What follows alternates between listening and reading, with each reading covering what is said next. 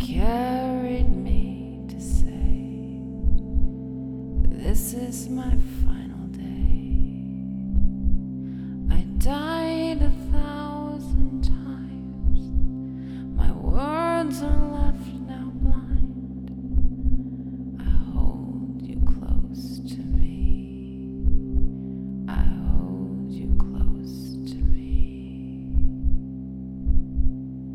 Close to me.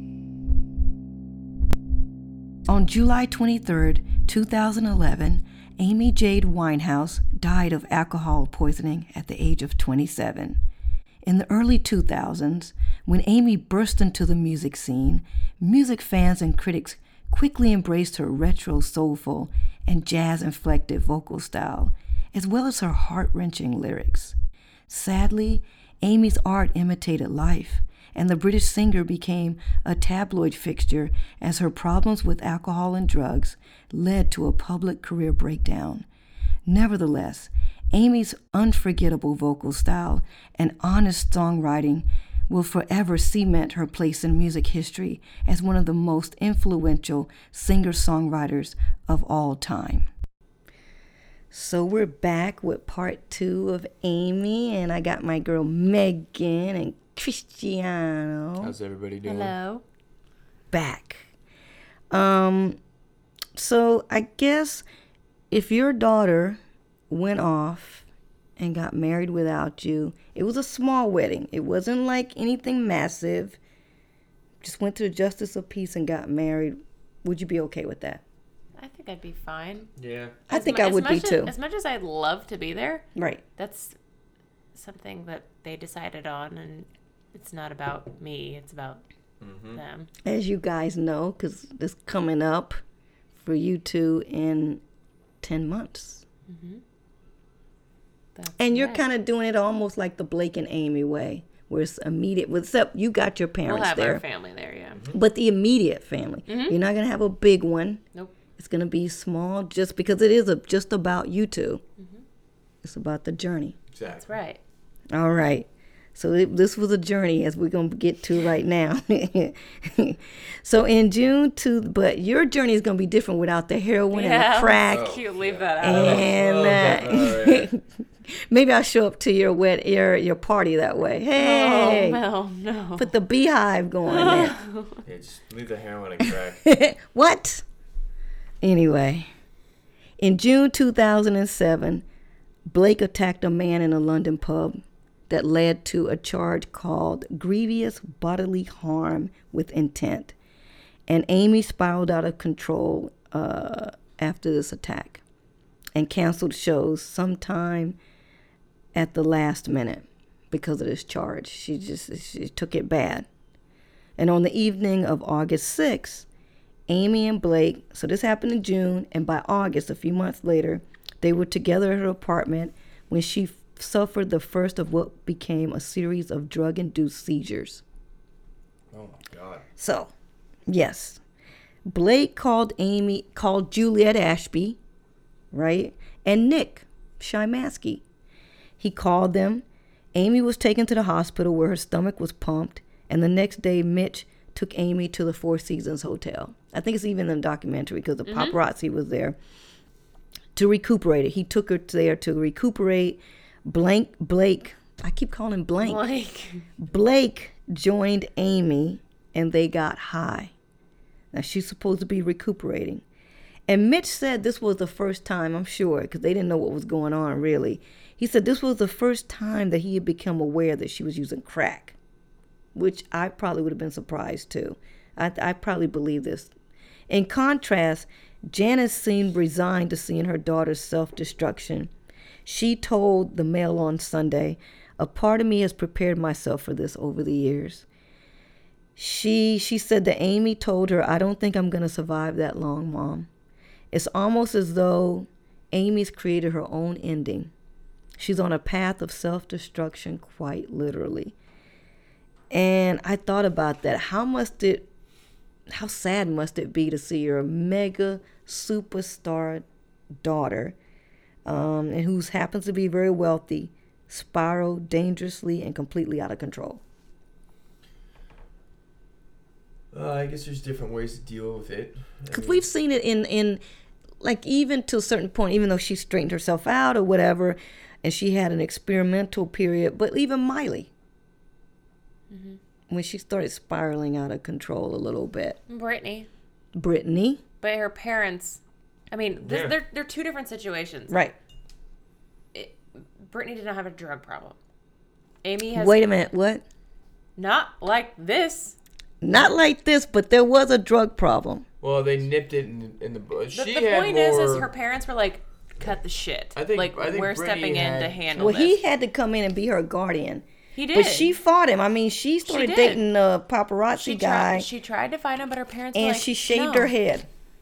But look, they're different situations. They're different situations, There's but someone she struggling- started spiraling completely out of control too. Brittany did. She for a bit. did, and there's someone struggling with addiction here versus someone not struggling with addiction. You don't think she had an addiction? I think she was struggling with the concept of fame. I think and she was struggling with an addiction too. I don't think she was addicted. Prescription drugs?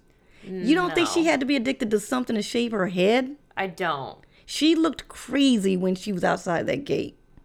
I'm not saying She she, was on didn't, something. but I don't think that she was dealing with what we're I dealing think with here. I think Britney Spears had like mental, like she was diagnosed. She was, yeah, she is. But so was bipolar. she.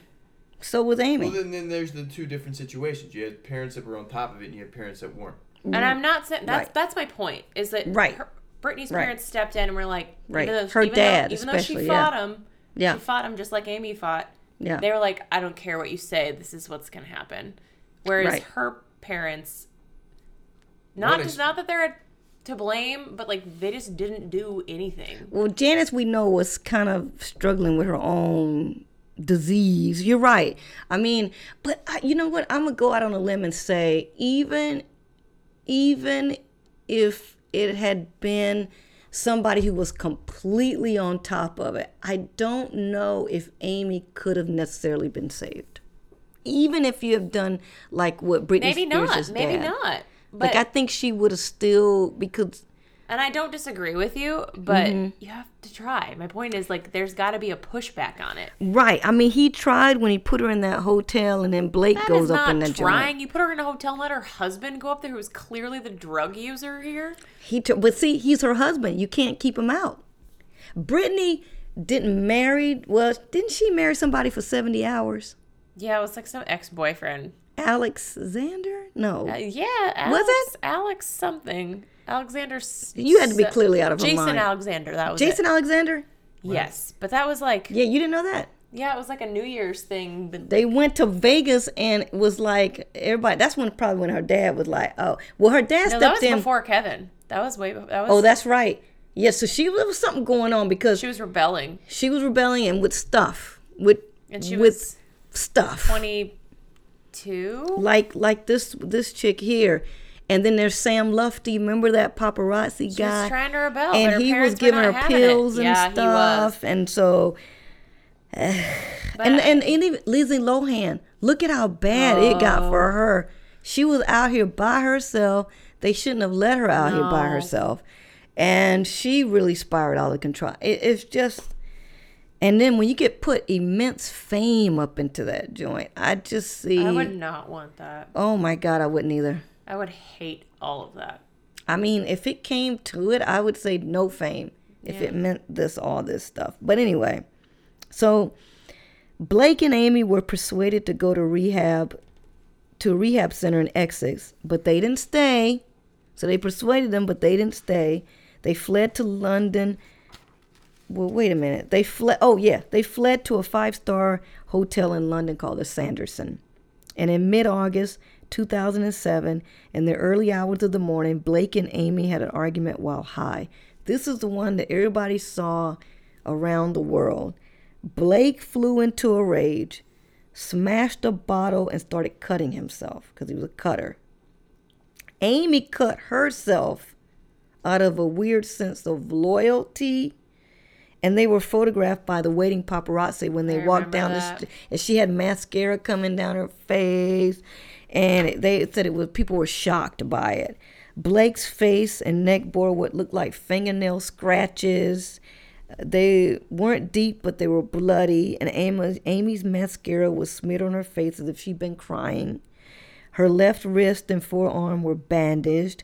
Her pants were scuffed with blood showing at the knee. Blood was also soaking through her little ballet pumps.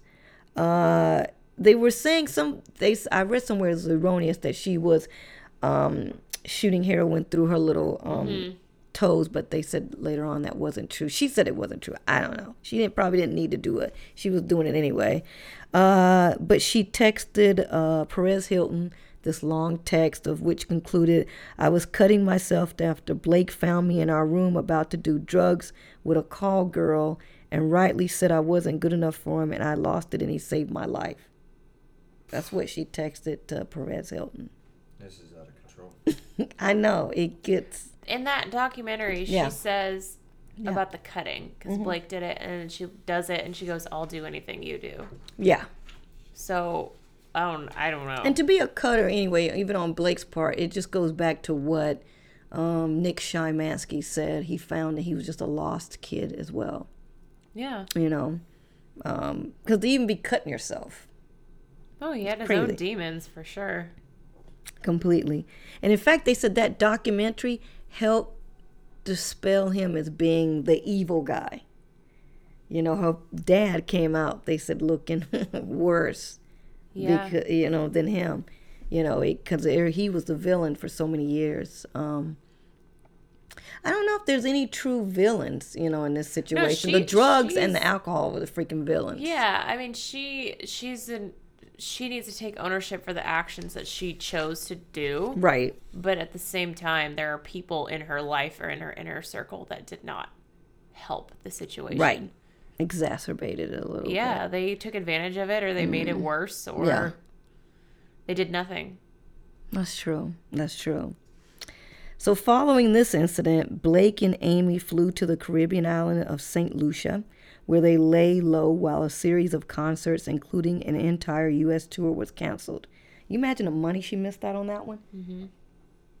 So, ironically, during this turbulent time in her life, she enjoyed her biggest UK hit, which was a cover song, Valerie, a love song written and previously recorded by the English indie rock band, the Zootones. Valerie is a song written by the English indie rock band, the Zootones, from their 2006 second studio album, Tired of Hanging Around. The song was the band's biggest single to date at the time, as well as their second UK top 10 single. When it became a hit in the summer of 2006, it found an unlikely fan in Amy, who wanted to cover it for Mark Ronson's 2007 second studio album entitled Version. Ronson later remarked, "I wasn't sure how her cover version would work, but she went into the studio and tried it. I loved it," he said. Amy's cover version, released in 2007, was more successful than the original version, peaking at number 2 on the UK chart and number 1 in the Netherlands, which she recorded with Mark Ronson. He produced it. I love that song. It's a great song. You've I heard love the it. stripped version of it, right? Yes, That's great, too. I loved it. You remember that song, Christian? Which one? Valerie? You've heard it. You've got, it's one of the best. And have you heard the original? I listened to the original. It sounds nothing like the way she did it. That's what was so That's genius. cool. Her version of Valerie, you should listen to it going home. It's an awesome song. It went to number 2 in the singles charts in the autumn of 2007. She returned to live performing, and 3 nights into a European tour, Amy and Blake were arrested in Norway for possession of marijuana, which they'd been smoking in their hotel room, and they spent a night in jail before paying a fine. She was denied a U.S. visa as a consequence, which meant she couldn't tour America. But in Norway, is that where marijuana is legal? That's Amsterdam. Amsterdam. Oh, okay. Netherlands. The Netherlands. This is right. Is this right next door? It's up in the Nordic region. It's a little further north. Somewhere in there, huh? Sweden, Norway. So if they had been in the Netherlands, they would have been fine. If they were in Amsterdam, they would have been great. I know. Isn't that crazy? I don't know. In fact, the crazy thing is she never visits the U.S. again. Never. Back to Black continued to sell in America, and finally, Universal released Frank. which was a hit. And in November 2007, a few months after he was assaulted the guy in June, so this is November, and that June is when he assaulted the guy, he was arrested for conspiring to bribe the guy for 200,000 pounds, which is $318,000. And it would be where the guy wouldn't give evidence against him in court and hopefully get him off. And this arrest carried a potential sentence of life imprisonment. Amy performed at a concert in Birmingham. She came on stage late, complained to her audience about Blake being arrested, and the audience heckled and booed her. She got mad and said, first of all, if you're booing, you're a mug cunt for buying a ticket. Second of all, to all them people booing, wait till my husband gets out of incarceration. The audience laughed. Soon after, she canceled the tour. And even though she canceled, she would always pay her band for the whole tour. So that's the good thing about her. That's good. If she got canceled, her band still got paid. She made sure of it. So with Blake in prison, Amy surrounded herself with fellow drug users and let herself go, getting stoned day and night. The paparazzi set up camp outside of her apartment and took pictures of her in a drunken state all the time. Her appearance deteriorated. Her skin became bad. She lost a tooth. And months later, she angered Blake by arranging to see him and then failing to show up, even though she only lived 15 minutes from the prison. But I thought, when I wrote this, that she could have been advised to kind of keep her distance, which I would have told her if I was a part of her team. Because by this time, the detectives were investigating her possible involvement in that conspiracy charge, because she was the only one with the money. Yeah, it had to come from her. How would he be able to give that much money if she was the owner of her own company? Right. So Amy was questioned in December, but not charged. She flew to the Caribbean for Christmas, having swallowed packages of heroin before boarding her flight, according to a friend who told this after her death. And so she was interviewed by detectives again when she came home. Finally, her record company had enough, and Lucien, the chairman of Universal Music, said, that's it. She can't perform again until after she goes to rehab. He said, that's it. As a result, on January 24th, 2008, Mitch drove Amy to a private psychiatric hospital in North London. She didn't want to go, and she threatened to kill herself en route. But he took her anyway, to his credit. When she repeated her threat in the hospital, they discussed having her sectioned. I didn't know what that really meant. Maybe that meant committed without her permission. But in the end, they just sedated her, and over the next few days, she was treated at a few different clinics. And all this was happening in the days leading up to the Grammy Awards, which was held at the Staples Center in Los Angeles on February 10th, 2008. She was nominated in several categories, and her management had been trying to get her a U.S. visa so she could appear live on the show, but her visa was denied because of her drug history. Arrangements were made for her to perform via satellite from London, and she won 5 Grammys on that night, including Best Pop Vocal Album for Back to Black and Record of the Year for Rehab. And I want to say, it's even shown in the documentary, she was so thrilled that Natalie Cole and Tony Bennett, her musical hero, She was gave shocked. her, she's like, Mom, Dad, it's Tony Bennett, I for remember God's sake. watching that. Yeah, she was so happy that it was Tony Bennett that came out and gave her the Record of the Year for Rehab. And she cracked a joke about Justin Timberlake's What Goes Around Come Around, because I think that was nominated. She's like, what kind of a title is that? What Goes Around Come Around? You hear that in the outtakes. And her brother, mother, and friends, Juliet and Lauren, were there, and they were elated. And in the documentary, her friend Juliet said that Amy pulled her aside later and said, because she wasn't doing any drugs, she said, Juliet, this is so boring without drugs.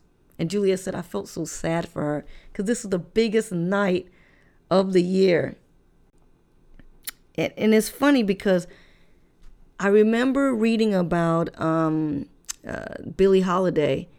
And Billie Holiday couldn't, back in the day, they would penalize you if you were doing drugs, like heroin she was doing. And that's how she died penniless in a hospital, Billie Holiday, because they wouldn't let her perform at any clubs in New York. She couldn't get a license to perform. And it's kind of weird how this all kind of, their lives would kind of parallel, even though Amy would say she wasn't inspired by her that much. But I almost feel like she was, to me, in a weird subconscious way. She had Billie Holiday had a horrible relationship with the guy that she was with. She got involved in heroin. It ruined her life. It's just kind of amazing. Yeah. I just had that thought. Twin flames. Twin flames. Yeah, because to me, she sounded a lot like Billie Holiday. She had same tone. Very similar tone. And she would say F her when she was talking about, when people bring up Billie Holiday. And I kind of felt like that was a disservice, because if I was interviewing Amy, I'd be like, what do you mean? Frank Sinatra said that was one of the most influential singers to him. You know what I mean? I wish I could have told her. Someone could have told her that. It's not a bad thing to be compared to people Billie like that. Holiday, of course. And the fact that Billie made such a impact on Frank Sinatra, they were soulmates in a way. Well, I mean, but it's weird. I mean, Amy, ever since her parents' divorce, it seems like she was always a rebel, and she wanted to create her own path and Completely. create her own person, and didn't matter if it was destructive or it helped her. Mm-hmm. So for her to be compared to someone like, oh, you're just like this person, she's like, oh, fuck that. I'm not like anybody. Right. Yeah. I have my influences, but I'm not like anybody. But she wouldn't even own in being influenced by Billie. And I kind of felt that was like I almost felt like that was a little bit of a lie on her part. Well, I think she kind of played more to the tomboy kind of aspect of it. Maybe too. so. That's a good point. Very true. So American sales of Back to Black rose dramatically after the Grammys, yet Amy was unable to tour America, and she was unable to work at all because of her drug problem. So did she never tour in the U.S.? No. Never again, not after that. Wow. Isn't that sad? It's really sad. She would have made a lot of money, too. Oh, there's a ton of people who would have seen her. Oh, my God. It would have been sold out. In March 2008, she moved out of her apartment, which she continued to own, into a townhouse around the corner in Camden. And she hired Dr. Christina Romette, a private practitioner to kick heroin, who would treat Amy for the remainder of her life. So while she was attempting to kick heroin, she was supposed to be writing and recording a theme song with Mark Ronson again, who would produce it, for the James Bond film Quantum of Solace. But Amy continued to use crack and heroin even at the studio and was often incapable of working. I did read somewhere that her and Mark would just argue, because she'd go into a bathroom and come out high as a kite. So here's a story that's coming here. So Amy had a fling with a young man who worked for her manager. Okay, and the News of the World, which is the newspaper at the time, published an account of the affair in which the man was quoted as saying that Amy reached for a crack pipe as soon as she woke up. She lived on junk food, which as a bulimic, she then forced herself to vomit. She cut herself and attacked people when she was drunk. That's what the kid said. He was further quoted as saying that Amy said that she thought she would join the 27 Club. She was at the studio. She spoke to Blake from the studio by telephone, and she confessed to the fling that she had with this kid. Maybe because it was already going to come out in the newspaper, might have been it. So whatever happened during the conversation, it triggered a breakdown in her. And her dad would later write, "I had never seen Amy so bad." Her dad would write. She had cuts on her arm. This is at the studio. He had to come. She had cuts on her arms and face. She stubbed out a cigarette on her cheek and had a bad cut to her hand when she punched the mirror. That was during the breakdown at the studio. Mitch had to restrain her while nurses bandaged and tried to calm her down. And her dad was so disturbed by what Amy had done to herself that he tried to have her committed. And the Bond theme, I call it the bomb. The Bond theme was abandoned that day, the whole theme song. She returned home where she suffered another seizure and had to go back to the London clinic. And she was now diagnosed with emphysema, among other problems. So people don't know she had emphysema too. 25 with emphysema, Jesus Christ. Crazy. I mean, he said he was horrified. I'm sure. It's Yeah, and so he was doing it, you know, and as we can see, she was going in and out of rehab. Oh, well, I did not know he started trying to force her to do stuff like that. Yeah, I mean, it happened Later the other on. time, and then Blake would showed up the other time, and then they started doing it, you know, when he tried to keep Blake from, I think that's probably why they hated Blake, because they were so toxic together. Yeah. You know, they were so toxic together. And both sets of parents knew that it was just too much. She got worse. She did perform a full set at the Glastonbury Music Festival, which is a huge, famous... Like Coachella. The Glastonbury Festival was started in 1979 by Michael Eavis. It is a 5-day music festival that takes place in Somerset, England. In addition to contemporary music, the festival hosts dance, cabaret, comedy, circus, and theater acts. Glastonbury is the largest Greenfield festival in the world and is now attended by around 175,000 people. The prestigious festival has hosted such diverse acts as David Bowie, Dolly Parton, Johnny Cash, Van Morrison, Earth, Wind & Fire, Radiohead, The Rolling Stones, Foo Fighters, Beastie Boys, Bob Dylan, Coldplay, Adele, and Beyonce, to name a few.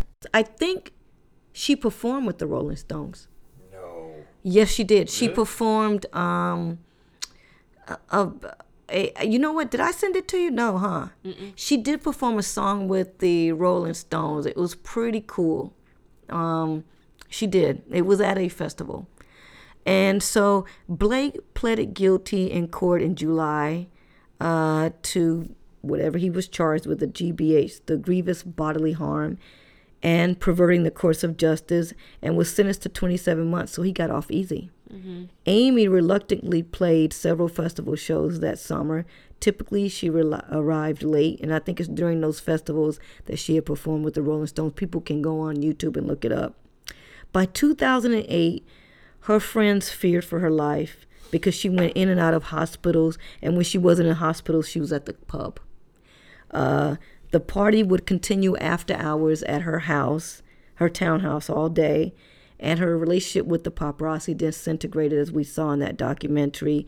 If they got aggressive, she would lose her temper and punch them or whatever and curse them out, or, you know. And so finally, in November 2008, she checked into another London clinic, wanting to quit hard drugs. And although there were relapses in the months ahead, she ultimately succeeded in getting clean of heroin and crack cocaine by substituting it for alcohol, which is what Christian said earlier. She did substitute it, which kind of makes me think that there was a bit of ADHD here. I think there was something mental illness going on there was somewhere. Something that wasn't addressed and kind of just let her. Do you think she was just on a path? I almost feel like there was a path, that it was a... Well, I think at a certain age, or like a certain time period of where she's gotten into this drug usage and she's gotten into this drinking, that she's basically accepted the fact of her death. Like, she's so deep down this dark rabbit hole that she is... She's got to know it's not going to end well. Well, it's that, but... To say I'm going to join the 27 club. And she's pretty aware of it. She's not, oblivious to the fact that her maybe behaviors... wanted to. Maybe. I mean, Maybe. Look, I mean, those are all depressants that she's doing. I mean, she's taking... Booze is a severe depressant. It drink is. a lot of that, that'll bring you down. I mean, there's nobody that I know that wakes up after a night of heavy drinking and says, wow, I feel great and I'm ready to, live life. What? There's nobody. Why are you ruining it for me? Oh, you'll be fine. I'm just messing with you. You ain't smoking heroin or crack. No, Yeah. well, You're okay. no. So 2 weeks before Christmas, Amy gathered her friends and people together, and they caught a flight to St. Lucia again, where she spent the next few months on a drunken sunshine vacation, which is probably what she needed to get away. So family members and friends joined her for Christmas, and after seeing Amy cavort with another man in St. Lucia, Blake filed for divorce. And I also read somewhere, and he also said later, that the main reason that he filed for divorce is that both sets of parents was like, this got to stop between you two, because she had spiraled, so she was doing worse while he was in jail. Mm-hmm. She drank more than ever at the hotel. I cut it out, but I do remember reading somewhere that she was like crawling around on the floor at this hotel. It was ugly. And so for privacy reasons, she moved into a private villa at the beach. And for the next few months, she lived the life of like a beach bum in St. Lucia. And she looked kind of healthy. I mean, they showed it in the documentary because I knew better. Yeah, her hair was growing out. Heroin. She was off crack, and she looked healthier, and her skin looked great. And her dad flew out to see her, and he brought business people there and journalists to see her, which didn't please her, as you saw in the documentary. Mitch would later say that it was, blown a bit out of proportion and that they had a lot of good times, but the journalist Daphne had an agreement with Mitch to make a film about Amy, but Amy didn't cooperate because she needed her space and her time.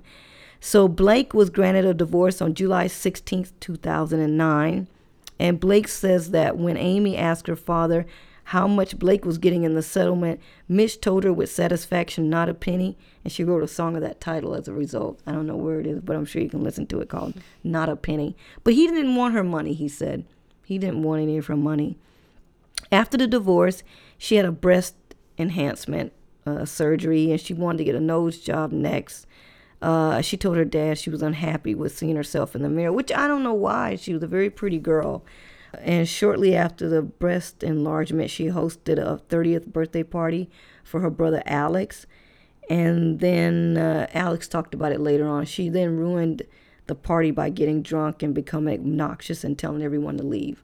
So she ruined her brother's 30th birthday party. He said he told her off, and that she did listen to him, but he wasn't happy that she ruined his 30th birthday party. Can you imagine? Brian gives you a 30th birthday party. He gets drunk at your 30th birthday party and then tell everybody to get the hell out. That's the party he organized. He organized it. I think you would punch him. So Amy was soon bored of the suburbs and she moved back to London, central London. She started dating a really nice guy, a 33-year-old guy named Reg Travis, in the spring of 2010. Reg had a job and didn't do drugs. She was writing new songs for a new album, working at home in a keyboard borrowed from another member of her band. There were recording sessions where she tried out her little ideas, and she told her friends that she liked Reg because he treated her well. He treats me like a lady. Now, I wonder if Blake was out. Well, we'll get to this. Oh, yeah, just wait. Although Amy and Blake were divorced, she remained in contact with him, which we know. He was now out of jail and living in Sheffield with a girlfriend. And Amy visited Blake, and they still saw each other. They were photographed kissing in Camden in March 2010, shortly after which Amy tweeted, "I love my husband Blake, and it ain't wrong, married for life." The following month, they were photographed walking hand in hand on a night out in the capital, during which they visited Jazz After Dark, a Soho club she frequented. Reg refused to be jealous of Blake, accepting him as part of Amy's past. He took the view that she was over the relationship and was trying to deal with Blake in a civilized way. I don't know if being photographed kissing somebody, I'm pretty sure is being Reg over somebody. is a little clueless over here or in denial. Yeah, that might have been it, because I think I would have been pissed. Yes.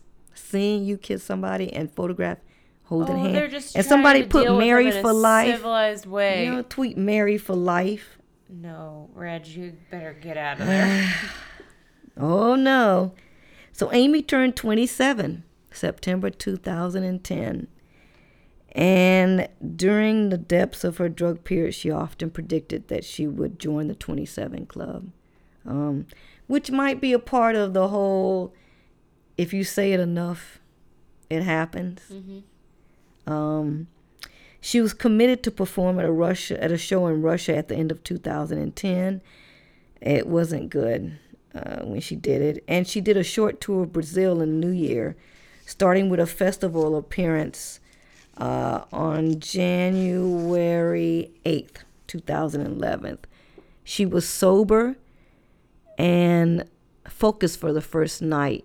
But by the fifth night, which was January 13th, she walked around drunk on stage, shouting lyrics and falling over while attempting to do a pirouette. How do you say it? It's for ballet. A pirouette? Perrier? Pirouette? Yes. No. Something like that. I know what Yes. you're trying to say. She was attempting to do a pirouette. Pirouette.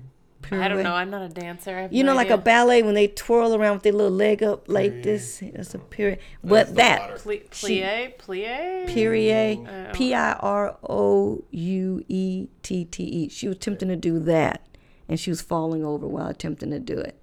And it's funny because Kevin had a friend that lives in Brazil. He saw her, and he said he didn't know that she had a problem until the friend was talking to him, and he was like, "You saw Amy Winehouse?" Because he loved her, and he was like, "Yeah, but she wasn't good, and it might have been around this night when she was walking around drunk on stage shouting lyrics."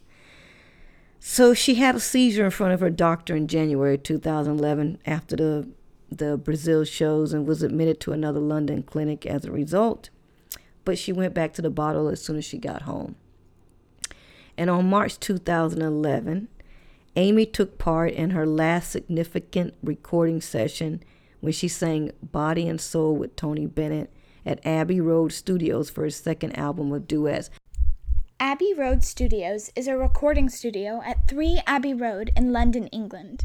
It was established in November 1931 by the Gramophone Company, a predecessor of British music company EMI, which owned it until Universal Music took control of part of EMI in 2013. A list of musical giants like Fats Waller and Pink Floyd have recorded in one of the 3 studios. It is most known for the Beatles, who used Studio 2 as their refuge and place to experiment and record most, if not all, of their albums there. In fact, the technical staff was responsible for upgrading the entire Beatles catalog in 2009. Today, Abbey Road Studios remains an active recording studio and location of the successful TV show Live from Abbey Road TV series. Now, Abbey Road Studios. Do you know what famous group? Beatles. There you go. Yeah. She was coherent and sober, and they got along famously. She said in an interview, I don't know if I sent it to you, I think I did, where she was like, oh my God, she told her dad, Tony Bennett said my name. Yeah. Oh my God. Yeah. She was so thrilled to be there, and he thought so highly of her. And he said it later on, he wished he had just told her just to calm down and just keep living life. Life will sort everything out if you just keep living. And people can watch it on YouTube, them singing together. And, she was such a perfectionist, but she was extremely coherent, extremely sober. You didn't miss a beat even in the vocals. I mean, it's kind of beautiful. Mm-hmm. It's kind of sad, too. She suffered a relapse over the next few weeks. And she would alternate between periods of drunkenness and abstinence. She ended up in a coma on May 16, 2011, and was taken to a London clinic. When she came out of it and against doctor's orders, she left the clinic. So Dr. Remet sent Amy a strongly worded letter, which she copied to her dad and her manager, Ray, and explained her medical problems and saying she would not be able to treat Amy further, and warned that Amy was in immediate danger of death. So Dr. Remet was persuaded to continue working with Amy, but she said things got to change. So, on the morning of May 25th, 2011, an intervention happened. Family members like Mitch, his sister, which was her Aunt Melody, Reg, the doctor, everybody came together, various members came together and did an intervention and tried to persuade her to go to clinic for therapy. Like, this is it. You need to do intervention, And like most intervention happens, she was angry, she was abusive, and finally around lunchtime, she capitulated. So she was driven to the branch of the Priory Clinic in London. 6 days later, on May 31st, 2011, she discharged herself. And she was angry that people had persuaded her to go. And again, it goes back to... And it happens all the time. Right. It goes back to Nick. He goes, if she'd originally gone at a younger age, she never wanted to go. Right. And you're never going to get better unless you want to go and you want to get better yourself. Right. And they normally say, and I know from when we did our show on Elliott Smith, that it takes so many times. Look how many times she's in and out of rehab. It takes A lot of times, even intervention. I think when we did our interview with Gary Stromberg, he said that the guy from Three Dog Night, he went in like 27 times before he finally kicked it. The lead singer of Three Dog Night. But he did kick it. But unfortunately, and it's sad because she returned home and started drinking again 6 days later or whatever it was. Yeah, 6 days later. She joked to her drummer about Dr. Romette, when Dr. Romette warned that her drinking was putting her life in danger. She joked to her drummer, "Oh, the doctor doesn't think I'm going to last much longer. You know, she won't last to the end of the year." And this was May 31st, 2011. And so it's kind of crazy what you put out there, as we will see in like 5 seconds. So there were plans afoot for a European tour starting in Belgrade, Serbia on June 18th. And Mitch wrote that Ray and him felt that she was showing signs of beating her alcoholism because she alternated between abstinence. I know. So That stupid. is the dumbest thing I've ever I heard think of. my life. any alcoholic will tell you never beat it. That's true. Her father, I have a hard time Struggle with understanding. it every day. I know. He said that they just agreed to proceed slowly before confirming that East European tour. And Troy Miller, I think that was her drummer, did agree that Amy wanted to do it. She said yes. At least so initially is what he's saying. On the eve of the tour, Amy told her dad, "I don't want to perform." And he asked her why, and he couldn't really get a good explanation out of it. The next day, she apparently changed her mind again, boarded the private plane, and then the first show of the tour, it was on the evening of Saturday, January 18th, 2011, in an open-air theater in Belgrade. And I guess if you cancel, you lose out on all the money, right? You just, Oh, yeah. everything. And that show was bad. Disaster. It's pretty sad to look at now. Did you see it, Christian? Yeah. Yeah. It was, Refused to sing. I know. They gave her that warm reception when she appeared on stage in that little mini dress. Her little beehive was gone. It had this little collapsed wig on or whatever. But she came on stage and embraced her musical director, Dale Davis, who stopped playing his guitar to welcome her. He hugged her. And like you said, she wouldn't perform and she fidgeted. And it was bad. I felt sad looking at it. It was And really sad. torn. You get kind of stressed looking at it because she was out there for a long time. And finally, the stage manager just got her off the stage because the crowd started booing, And I think people were singing the songs to the lyrics to her, but she just refused. And there was no encores, but she would never perform again. That was the last Never. time. That was it, June 18th. So she was pretty sober after several days after Belgrade. And from what I understand, she did see that show and was kind of, she felt a little embarrassed about it. But she started drinking again off and on. And on July 21st, 2011, Mitch visited her before he left for New York. And he said she was looking at family photographs and kind of reminiscing. And on July 22nd, her mom, Janice, which was the next day, so he visited her on the 21st, which was Thursday. Her mom visited her for lunch. Her mom and her fiance visited her for lunch on July 22nd. At lunchtime, and Amy made them tea and showed her mom the photos that she had been looking at when she saw her dad. But she had plans for the future, Janice noticed that her daughter had dresses laid out to choose for Nick Szymanski's wedding, which was on that Sunday. And when she got ready to leave, when her mom left her, Janice was leaving, Amy hugged her and said, "I love you, Mommy." And Janice said, "I love you too." And Amy started drinking throughout the rest of the day. She was drinking vodka, said her bodyguard, who had popped out between 4 and 5 in the afternoon to buy some milk. And when he came back, Amy was in the kitchen and having a snack. And then she went up to her room where she listened to music and watched TV and surfed the internet.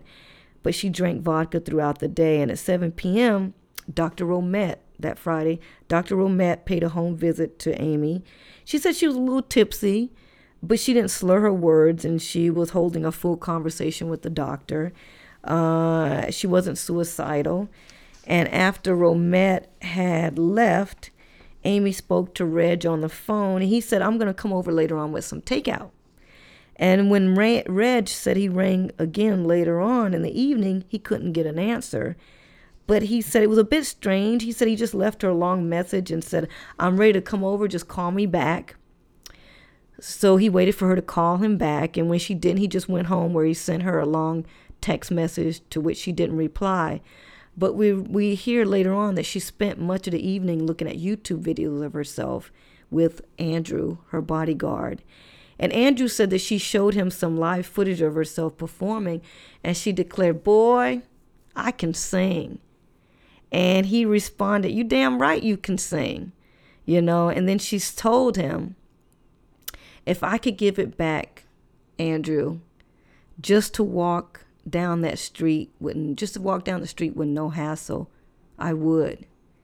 And around 2:30 a.m., Andrew went to his own room where he watched the film, but he said he could still hear her, you know, moving about upstairs. And around dawn, it seems like she went to sleep, and he checked on her around 10 a.m. on Saturday, July 23rd. You know, she was lying on her bed.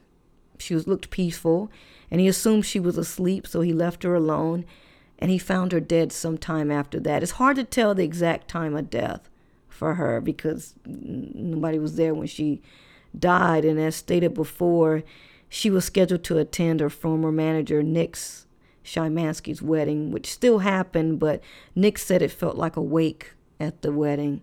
You know, everyone was pretty sad, and beyond that, she had plans to go to the Caribbean to celebrate her birthday, her 28th birthday in September, and her and Reg had talked about marriage, but there was no proposal. So there was no suicide. It just was just an accidental death. So her funeral was held that Tuesday, July 26th in North London. It consisted of a two-part service on an overcast day, like today, what we're dealing with. Isn't that amazing? In LA, we're dealing with a rainy, overcast day. First, there was a public service at a Jewish cemetery, followed by a private ceremony at a crematorium.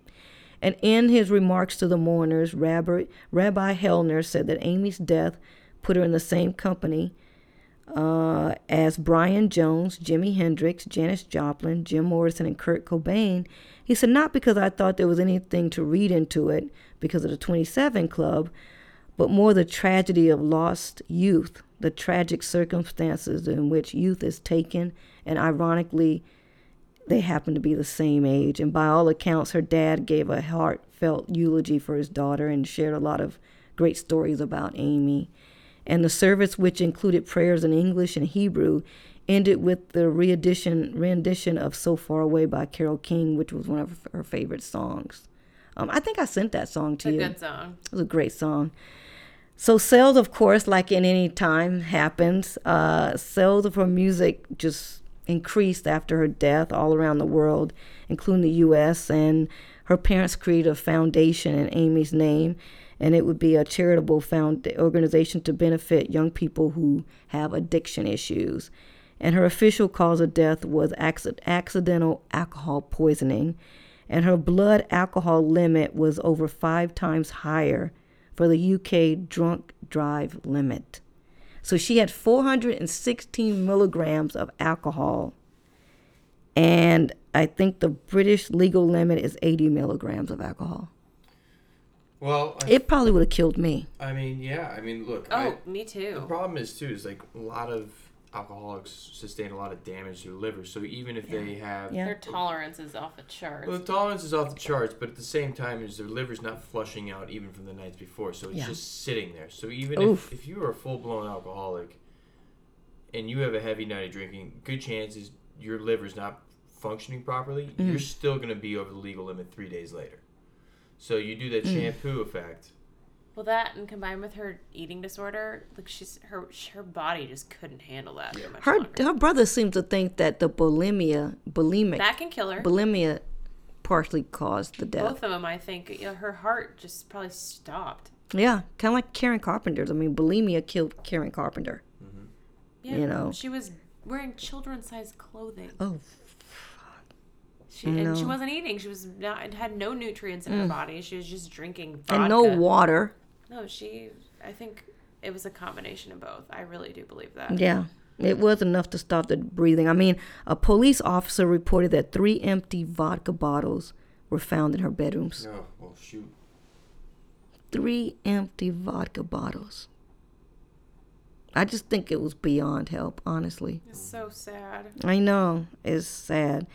After her death, her record company released a posthumous album called Lioness, which was Hidden Treasures. The album received good reviews, but most of the tracks were covers or outtakes of songs already released. And Mitch and Janice appeared with Amy's musical hero, Tony Bennett, at the Grammys in February 2012 to accept an award for the duet that she did with Tony. And back home, the probate settlement of her estate was announced, and she died without a spouse. So her children and her fortune was divided equally between her parents. You know what I did read? That she desperately wanted to be a parent. She wanted children. No way she would have been able to carry a child. She wanted children. Not with that kind of eating disorder and the way that no chance. She wanted children. And I want $1 million. You might get it, actually. Maybe. You're probably already a millionaire. Come on. Maybe. I don't know. I might have won the lottery. I'm not going to tell you guys. Woo, what? Just kidding. Oh, I'll find you. First of all, you and Megan will probably get gone and change your number. I'm going to find you because I'm going to go where Frank Sinatra lived and start there. That's good. That's where I'm going to literally start. a great place to start. Start there. You have no idea how close you are. Good. I think I'm going to win the lottery first. Oh, I think so too. Yeah, there you go. I just bought our lottery tickets just today. There you go. So are you ready? We're going to go to Nobu. I'll take you and... I'm in. Oh, I'm in. All right, you done? You ready? I'm in. Yes. All right, I'm going to put that in here. Amy once remarked that she wanted to be buried with her beloved grandma, Cynthia, who she called Nan. And ultimately, her wishes prevailed. A year and 2 months later, 2 days after what would have been her 29th birthday, the family interred the ashes of Amy and Cynthia together at the cemetery, and they erected a black gravestone with Bible inscriptions as well as the Star of David inscribed in sugar pink lettering. And also they put a list of all her friends and family on there too. Her parents did. It was pretty awesome. 3 years after her death, on her 31st birthday, the city of Camden unveiled a statue of her. And according to Mitch, the council doesn't normally allow statues of people who've been dead for less than 20 years, but it made an exception for Amy because it didn't need 20 years to work out that she was an exceptional. That's what Mitch said, and that's true. Mm-hmm. She was exceptional. Yeah, she really was. She was exceptional, and as we know, the documentary came out a few years later. Mm-hmm. And what year? It 2015. 2015. And we were talking right before we started shooting that the documentary won an Oscar, a BAFTA, Grammy for best music film. Yeah, documentary. Yeah, and you said it was nominated for 33 awards. It was an amazing documentary. So, I mean, like, what do you think overall about this whole thing? I know it's sad. I mean, I was kind of stressful doing this outline. I was a little stressful. It's like watching...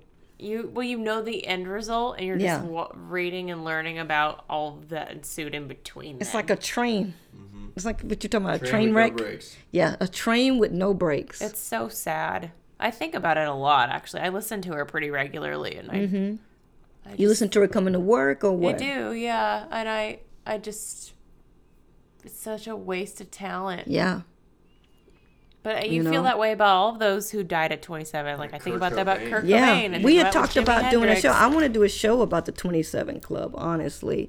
Mm-hmm. A friend of mine had said that her power came out of her pain. Yeah, well, she certainly channeled that to... And she sacrificed for it, like, deeply.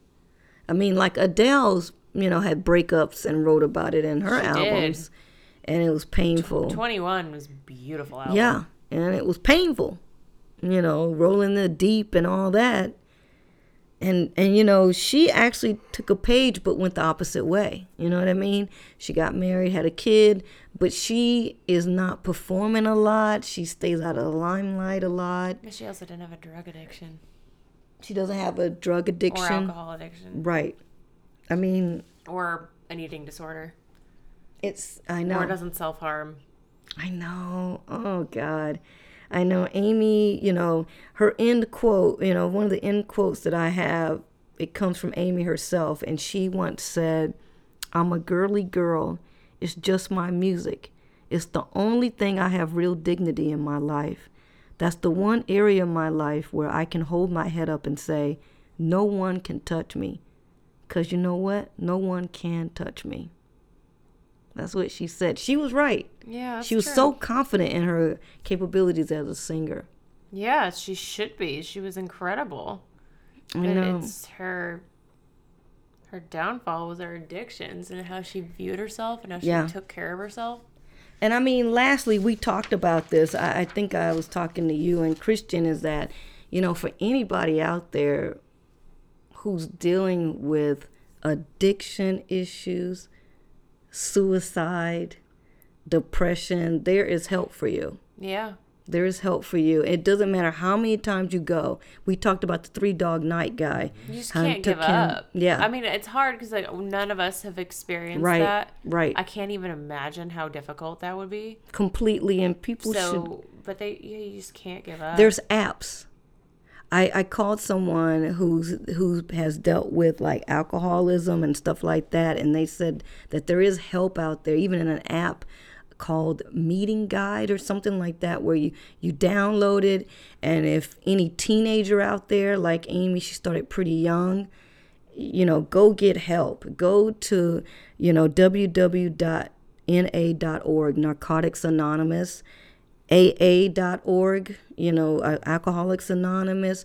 Go to your crisis support services, which is www.CSSN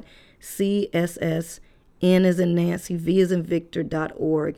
Go, there are people there. You can do it anonymously. Nobody has to know. Do it as many times as you need to, right? Yes. Definitely get help, because it's out there for you. And let her be the cautionary tale. Yeah. She would want people to get help, I think. I think so too. And I think, her family has that foundation. They do. So they should definitely go on her foundation's website to see if there's any help out there, because she was a cautionary tale, I think, even for her parents. Yeah. So any last remarks? I'll let you, because this is your girl, I'll let you end it with. What do you want to say? Anything. I'm not sure. I feel fortunate to have been on this planet when she was on this planet. Because she was such a talent. And Well, do you know what happened the day? Because I remember hearing about her and calling Kevin, and he was shocked. He didn't know that she had died, and I was like, oh my God, Amy Winehouse. And he's like, what? Amy Winehouse died? Yeah. He was shocked. I remember. What about you? I was living in San Diego. I was living in Pacific Beach. And I remember I was driving. I remember exactly where I was driving when I found out. You heard it on the radio? Or somebody called you? Yeah. No, it was radio. Wow. Did they stop what they were doing? Kind of like the Princess Diana. When Princess Diana is like, everything stopped. It's just the news of it. I was like, what? I think I was driving to get lunch. Did you know she had a problem? Yes. Oh, yeah. I You knew, did. but I didn't know it was that bad. I had no idea. Right. I knew that she I don't think had most struggled, people knew. But I had no idea. Did you know? Not to the extent of this, but I think everybody's well aware, because it was pretty well documented that she was a drug addict. I mean, she was basically, like Megan See, said I didn't even pay attention. I did see like a clip when that Serbia concert happened, and it was nonsense. I didn't know about Brazil. No, I think it was just basically kind of known. She was definitely had a severe, not a severe, but she had a drug problem. But to the point of what we're reading here and what we just kind of dove into. It's crazy. And I hate to say it, the fact that she made it as far as she did.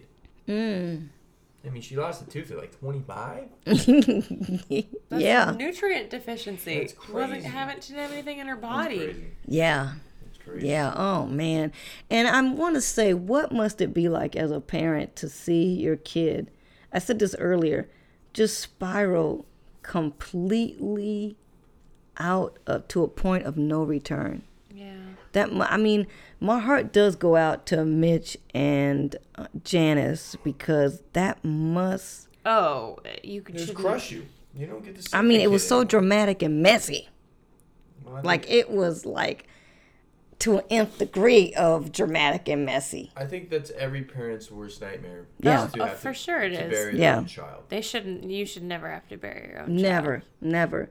And she became so manipulative. I think she was manipulative even from an early age, which is why Mitch struggled with the, she's fine, she's just heartbroken, she's upset. No, he's also wasn't there too, so he Yeah. wanted to So blame he didn't you. understand. Yeah, but- Janice, she had more of a insight on where it was like a train, like you said, without brakes, and she had a better, I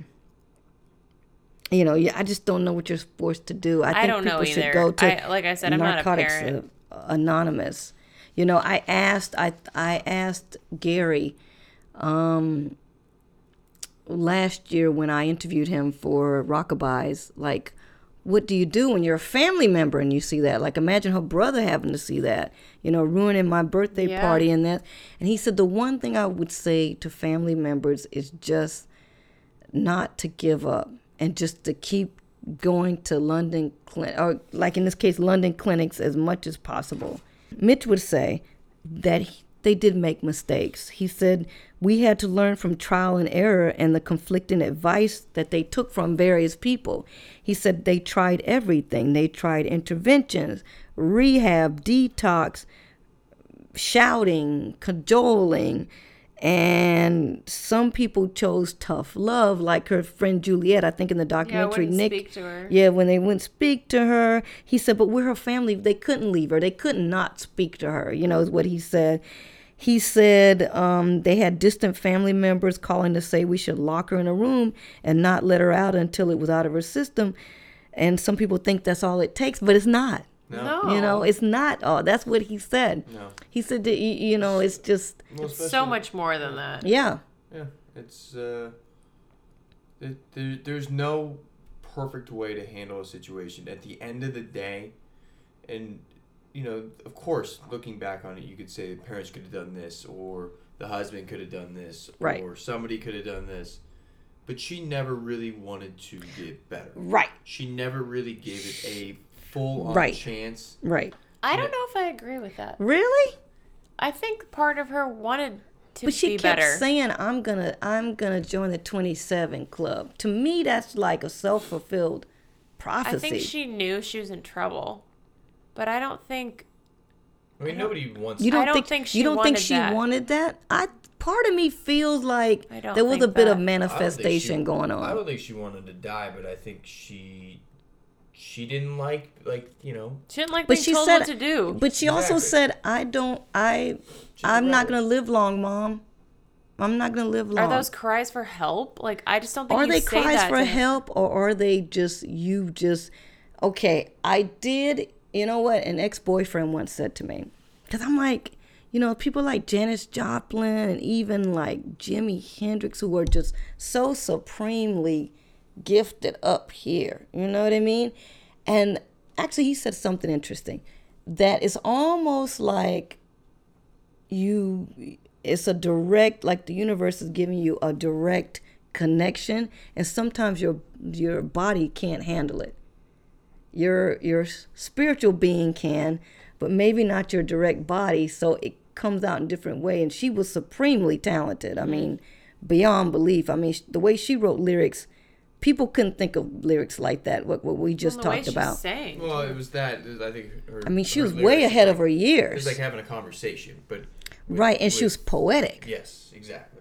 It was Which like is- dealing with a poet. which is unbelievable to do. Like, who writes lyrics like that at 20, 21? An old No, soul. she was. An old soul. So she's like, she lived Oh, she way ahead of her absolutely was time. an old soul. So maybe she was just on a runaway train, so to speak. It's an old troll. But you disagree. You think that she didn't want to die, I don't that think she wanted to get to help. die. I just don't know if she really knew what would help her. because rehab wasn't helping I'm her. not saying that she wanted to die. I'm saying that she just Me, enjoyed I being think fucked up. She just loved that Right. feeling in the moment. Like, that's all she knew.